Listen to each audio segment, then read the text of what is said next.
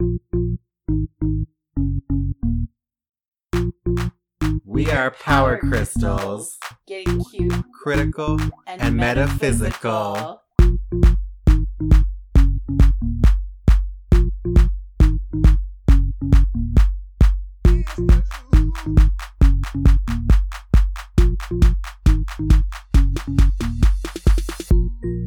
Welcome to a very special episode of We Are Power Crystals. This is Jason, and in this episode, I got the chance to interview Leah Garza, the beloved Leah Garza.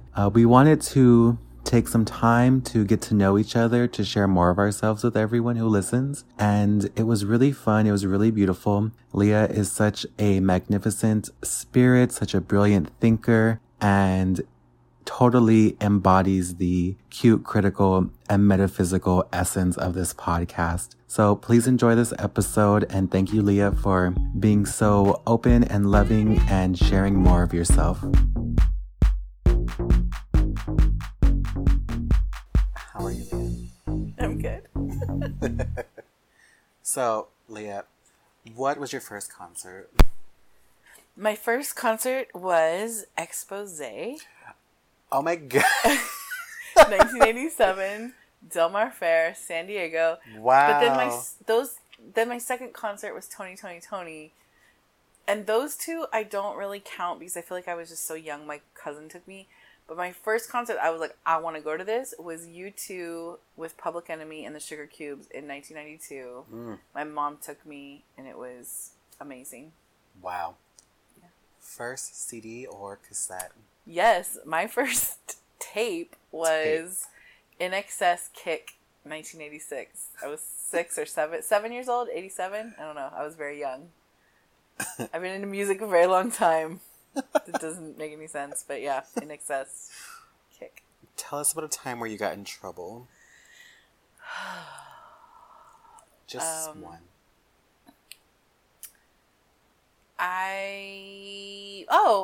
Like a time I got in trouble, like I hopped the train a lot when I lived in San Francisco. Like I would hop the Muni and I got caught once and I got in a lot of trouble and I got actually detained for a little bit by the Muni police. But not cuffed or anything. And then they let me go and I just had a big fine that I didn't pay. I don't know. Yeah. That's one time. I don't know. Yeah, that counts. Okay. Have you had any premonitions come true? Yes. I had like a series of dreams for about 6 months before the Indonesia tsunami happened.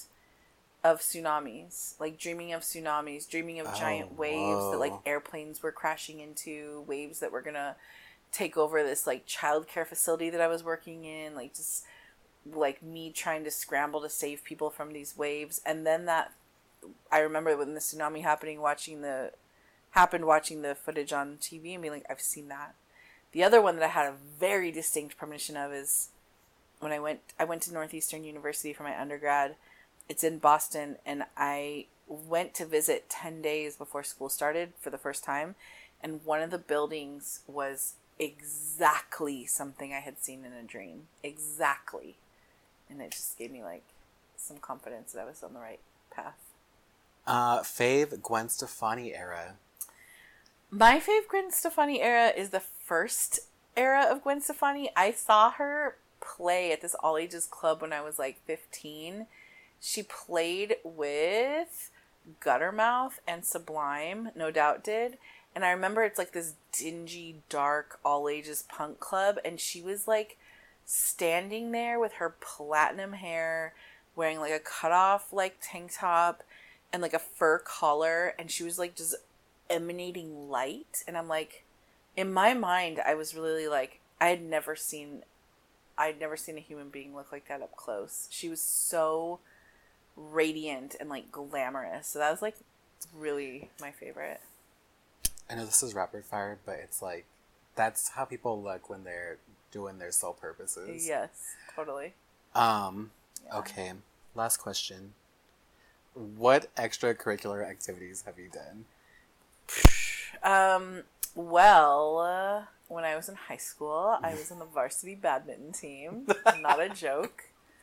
I was a senior, and I had a freshman partner because we were the two worst players. Aww. I ended up dropping out of that. I hated it. But I also did band. What instruments? I play the piano, the French horn, and the cello. Ooh, French horn. Yes, very regal. What else? I've done... I don't know. I feel like that's it. I can't remember anything else. Yeah. Dance. That's cute. I did dance when I was a kid. What genre? Tap and jazz. Oh, that's cute. I hated it. Cool. Thank you for playing Rapid Fire with Weird Power Crystals. My pleasure. So, digging into this interview, can you tell us about where you grew up and what that was like? Mm-hmm. Yeah. I was born and raised in San Diego, California, to Nancy Garza and Arnold Garza. And I have a sister named Cynthia. I grew up in, a mixed race household. My dad is Mexican American. My mom is white. We grew up pretty middle class. We grew up, I don't know. It was a simpler time in a lot of ways. I lived in, I was born in 1980, so grew up in the 80s. I knew when I was a very little kid that I wanted to get the hell out of San Diego. I really didn't feel like it was a place for me. Like, I knew it as early as, like, maybe 10 or 11. And I had heard of this thing called UC Berkeley. This thing. And I was like, that's where I'm going to go. I don't know. I had seen... My mom had a friend she has a friend that lives in Oakland, and so we used to, like, go up there, and when I saw it for the first time, I just saw, like, all these, like, young people, their backpacks and their hacky sacks, and I just felt like I wanted to live there. There was something pulling me there. Yeah. But San Diego I've always felt weird of center from San Diego, like, not at home there. Yeah. Yeah. What else? I went to San Diego High School. I did Spanish immersion, elementary, and... Love it. Yeah. Mm-hmm. So you mentioned UC Berkeley. Is that where you incubated your political consciousness? Absolutely not. Absolutely not? No, I did not go to UC Berkeley. I ended up going to San Francisco. Okay. I moved to San Francisco when I was 19 years old. I took a year off after high school. I went to San Francisco State. I lived in Berkeley for a short time, but it was really difficult. So me and my friend at the time ended up moving to San Francisco. And I mentioned this in another episode, but when I was young, I was not politically conscious at all. Right. In the way that I am now. I wasn't conscious. I listened to what my dad had to say and then followed him, and he was a conservative Republican. I mentioned that the first time I voted, I was a registered Republican. I do remember, like, going to San Francisco, and all of my friends, like, I was immersed in, like, a DIY punk scene, and all of my friends were, like, very political and punk, and, like, doing protests for Mumia Abu-Jamal, and, like, protesting, like, for animal rights, and I just was not... I just thought it was stupid. I just did not... I didn't understand. I had, like, a desire to be a stand-up comedian. I was not interested in... I think you could still do that. Oh, yeah, maybe. I kind of still would want to. But I'm just saying that I was a late bloomer compared to a lot of the people that had a political consciousness, like, in their teens. Yeah. Yeah. So then, where did it come from? Where did you... I didn't graduate from state. I ended up moving back home, and because my life kind of fell apart, I was definitely partying too much and being irresponsible and not being like accountable in relationships and being a little wild, and it just wasn't sustainable. And I also had a desire to go back to school and like kind of like settle down a little bit. So I went home. I went to community college. I ended up transferring to Northeastern University in Boston, and I studied linguistics. And linguistics, I think, was the first. I mean, I always had an awareness of inequity because of my family's experience. Like my dad talking about being the only Spanish speaker in his classroom when they moved to California, and like my family being like migrant workers and working the circuit farms and seasonal farming in Bakersfield. And I always had like an awareness of inequity, but I didn't feel like I had personal power at all. So I didn't make that connection for a very long time. But then studying linguistics, specifically sociolinguistics, in which you like really dig into like the social implications of language, it really framed for me the way inequity is systemic. Yeah. And I don't know, that was like my first jump into that. And then I started working in like housing projects, doing education work. And I didn't do that stuff because I honestly got into that, like got into education because I needed a part-time job while I was in school, but then it ended up being like my path for a long time. But yeah, I would say through education and through linguistics, that was my journey. And then when I got to UCLA for my master's, I went to a very intentional, social justice oriented education, like teacher prep program. So how did you arrive at decoloniality? Didn't really mention that as part of your political consciousness startup. It definitely, colonialism for a very long time seemed like a relic of our history and not a living presence. Yeah. And I think that like, so like fast forward to when I'm a teacher. I became a teacher in LA, and I started to kind of like think about where these things originated from. Where do these systems of inequity, of oppression originate from? I was heavily influenced through like the work of Paulo Freire, and Pedagogy of the Oppressed, like throughout my teaching career. The school I worked in was like designed after his model of education and conscientization.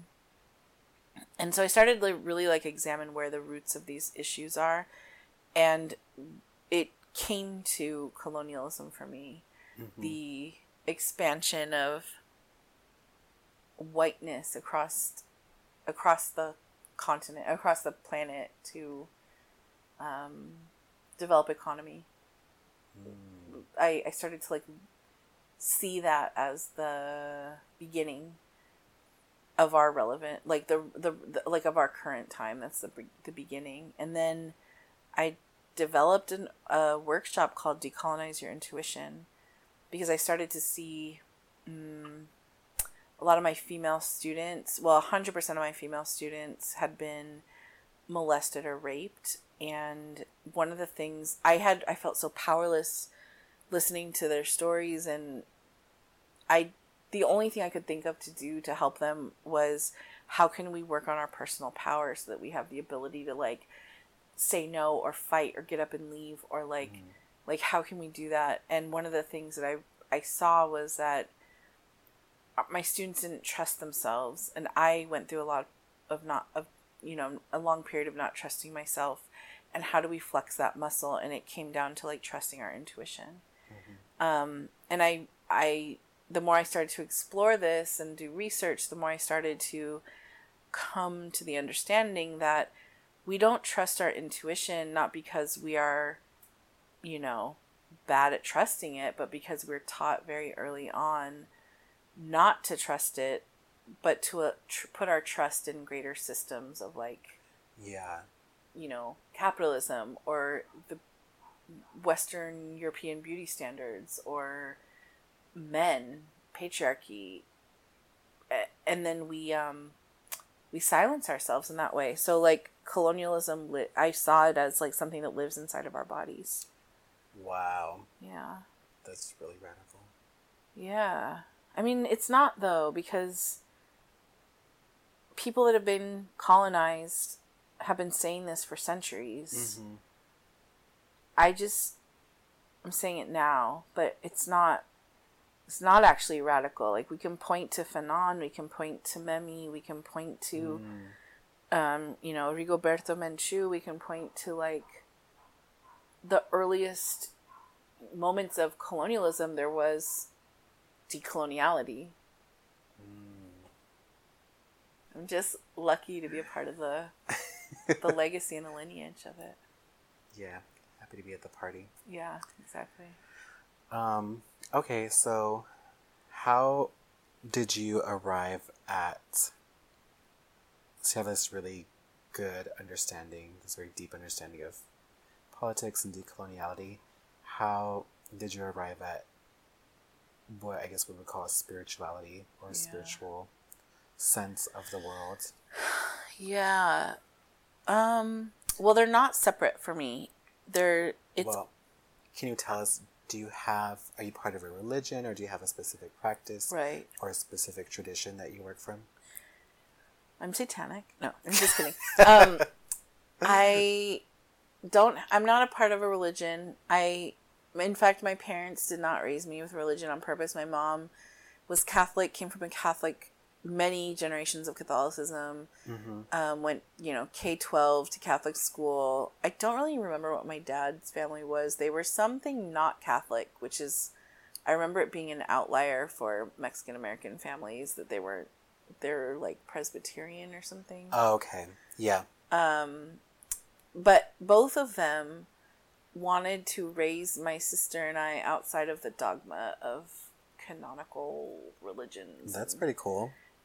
It is, but as a child, I felt a real, like, sense of unbelonging, because all of my friends were Catholic or like Methodist, all of them, and I even, like, when I was 8 years old, I was in 3rd grade, and I joined my friend's church in order to be in the children's choir. Oh.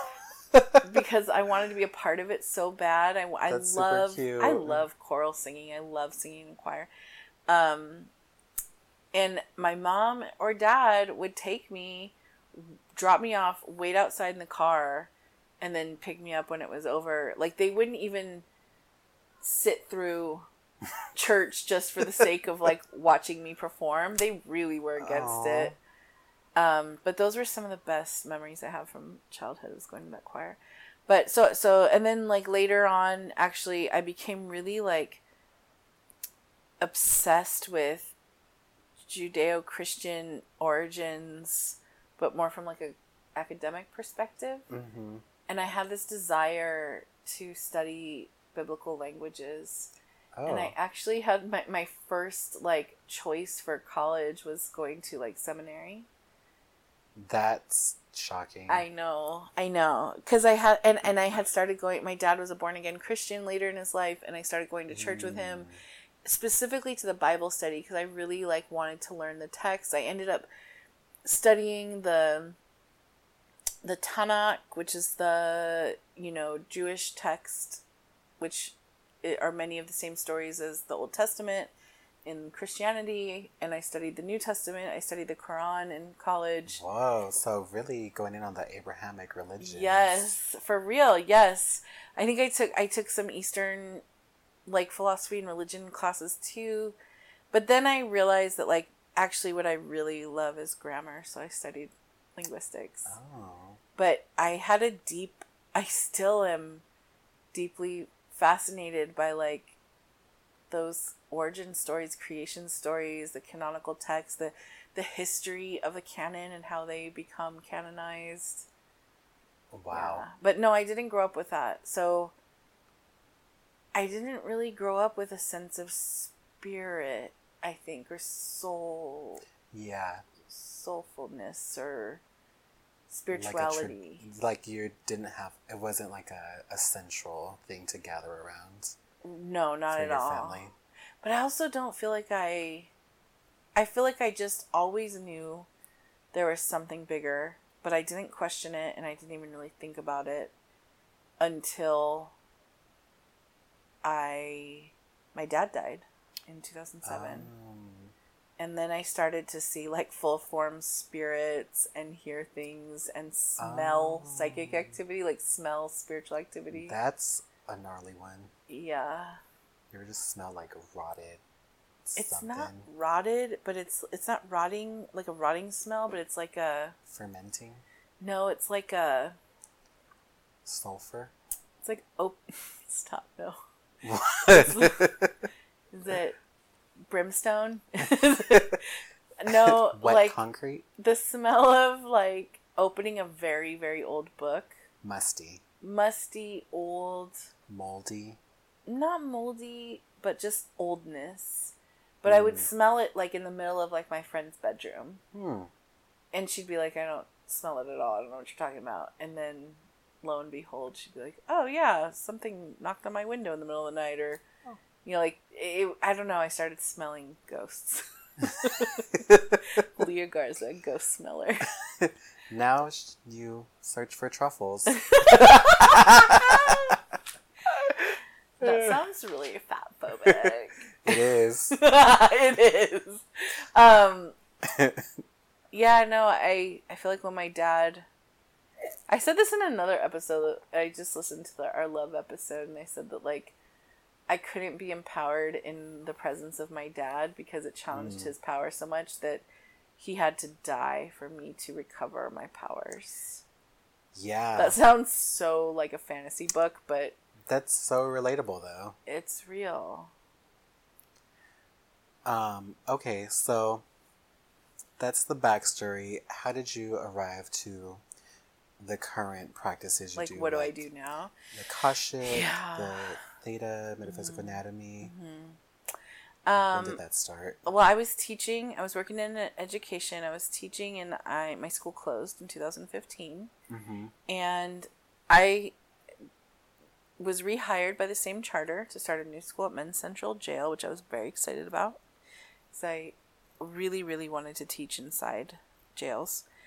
And I somehow got this full clearance, and my boss was like, that's very weird. Meaning, the jail gave me a 2-month full clearance where I could walk to any part of the jail unaccompanied with this clearance. Wow.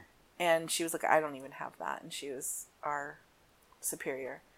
And so I was like, well, I'm not going to use it. I'm only going to go where they tell me. But it was just a weird thing. And then, so the week, I started setting up my classroom and meeting my students. And then the week before school started, they revoked my clearance completely. And they said that I didn't pass LA Sheriff's background check.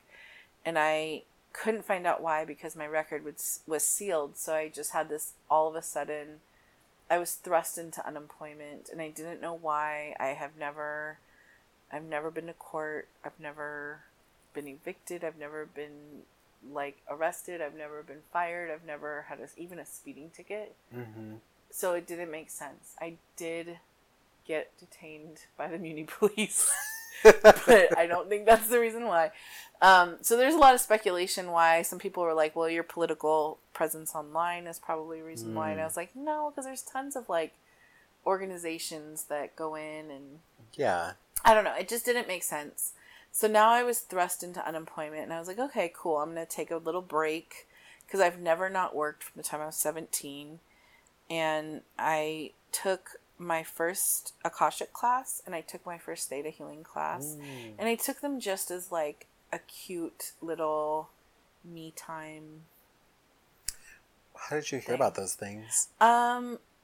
I went with a friend to Liberate Emporium on Vermont. Oh, cute. And I saw a picture of my Theta teacher, Beatriz Blanco, and I just looked at her face on a flyer, and I was like, I must meet this person. So I ended up taking like a little class with her and then doing some sessions in theta healing with her. And then was like, I want to learn this. And she was like, well, I'm teaching it. So I took the certification class. I was still on unemployment. I was sending out resumes, but I was like kind of enjoying myself. And then in January of 2016, I took my first Akashic class, and that was a very whoa moment for me. It was a very resonant, profound experience. Like from the moment I met my teacher, Helen Vonderheide, I felt like I had already met her. I knew her. When we first opened the records, it felt like I was remembering how to open them, not like I was learning how to open them. Yeah. It was really like, it brought me a lot of peace, but I was still pushing against that stuff. That seemed like hobbies. So I'm still like trying to apply for jobs, applying, not getting any responses from teaching, getting turned down from other stuff. At that point, I was like, maybe I can be an office manager. Maybe I can be someone's executive assistant. Maybe I can be an English tutor. I got master's degree in education, English credential, bachelor's in linguistics. Got rejected from 3 tutoring jobs in English. Who knows what, but I was just pushing up against a brick wall, and it was really killing me because I refused to let go of my identity as a teacher. Yeah. I didn't know what else to do. I didn't know what else was out there for me. One of my friends even said to me, you've always seemed like an employee. I never thought you'd be like an entrepreneur. And I was like, I know, me either. I never wanted any of this. I never wanted to not have an income or benefits or I always wanted to depend on someone else. No one wants that. Some people do. Like, some people are like, oh yeah, I could never work a straight job. You know? Yeah, but I feel like even then you don't want to not have an income. Well, yeah, of course everyone wants an income. But I'm saying, like, it never seemed in the realm of even my vision or I never even had a distant dream or whiff of a dream that I would somehow be running my own business or just hustling on my own. Like, I just always envisioned myself working till I retire and then dying or whatever you do. Like, yeah. So I couldn't let go of that, and it was killing me. It was really killing me. Like, I couldn't pay. I was making decisions like, do I keep my phone turned on or do I buy groceries? Yeah. Do I take the chance to go meet with this person and use the gas in my car? It might turn into a job. Or do I say no to that and keep the gas and do I don't know. It was just situations that I had never encountered as an adult where there is no one that's going to save you. Damn. And so, anyway, I finally had a breaking point, and since all the spiritual practices I was doing were inviting me in more and I was getting invited to do stuff, I finally said yes to that, and I finally stopped looking for teaching jobs. Do you feel like more things opened up for you after you 100% leaned into that? I actually said I want a part-time English teaching job where I work only 3 days a week and I make as much as if I were teaching full-time. That's what I want. And if you can give it to me, then I'll go back to teaching. And then I actually got hired for that job. Wow. But it still felt horrible because all of this other stuff had opened up for me, and that felt more resonant. Yeah. I said no to that job despite it being the exact thing I asked for, and then everything just like went into full bloom for me. Wow. So it's like there's this moment of like getting pushed out of what your life was and then following the breadcrumbs kind of. Yeah. And then running back to what you used to be. Yeah. Wow. Yeah. And I don't even know if this is, I mean, I'm on a path and this is what's happening now, but this is not what I'm yeah, it's forever. It's a path, not a palace. Like, you're still... Find me next year when I'm a nail tech. Finding it. That's not a bad... I'm just saying it's possible. I contemplate it. Yeah, it's... Hands only, no feet. Yeah, exactly. Women and femmes only. Like, I don't like it. Yeah, I mean, but like, I don't know, like one of the greatest gifts of saying yes to this path is to be able to like feel comfortable driving the car from the back seat and saying wherever it takes me is where it takes me, and it's where I'm supposed to be going, and that's exactly the place where the opportunities are, instead of trying to control the path and trying to force opportunity to happen. Opportunity doesn't work with you that way. Yeah. Yeah. Wow. Anything you want to add at the end of this interview? I don't think so. That was really good. You shared such personal stories. Yeah. And it's cool to see how all of these seemingly disjointed aspects or segments of your life kind of like, they're all like fit together, blend together now. Yes. Yeah. I don't know. I hope this helped people know me better. I don't know if totally. If it did, but I mean, we're pretty generous in the regular episodes. Yeah. The regular episodes are just about us. Generous with our oversharing. Yeah. It's not my fault you listen. Yeah, no, thank you. Thank you for interviewing me.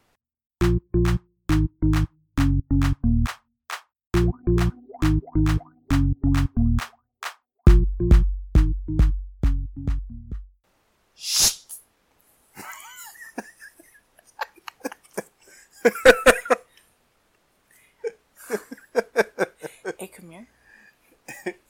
You have a podcast?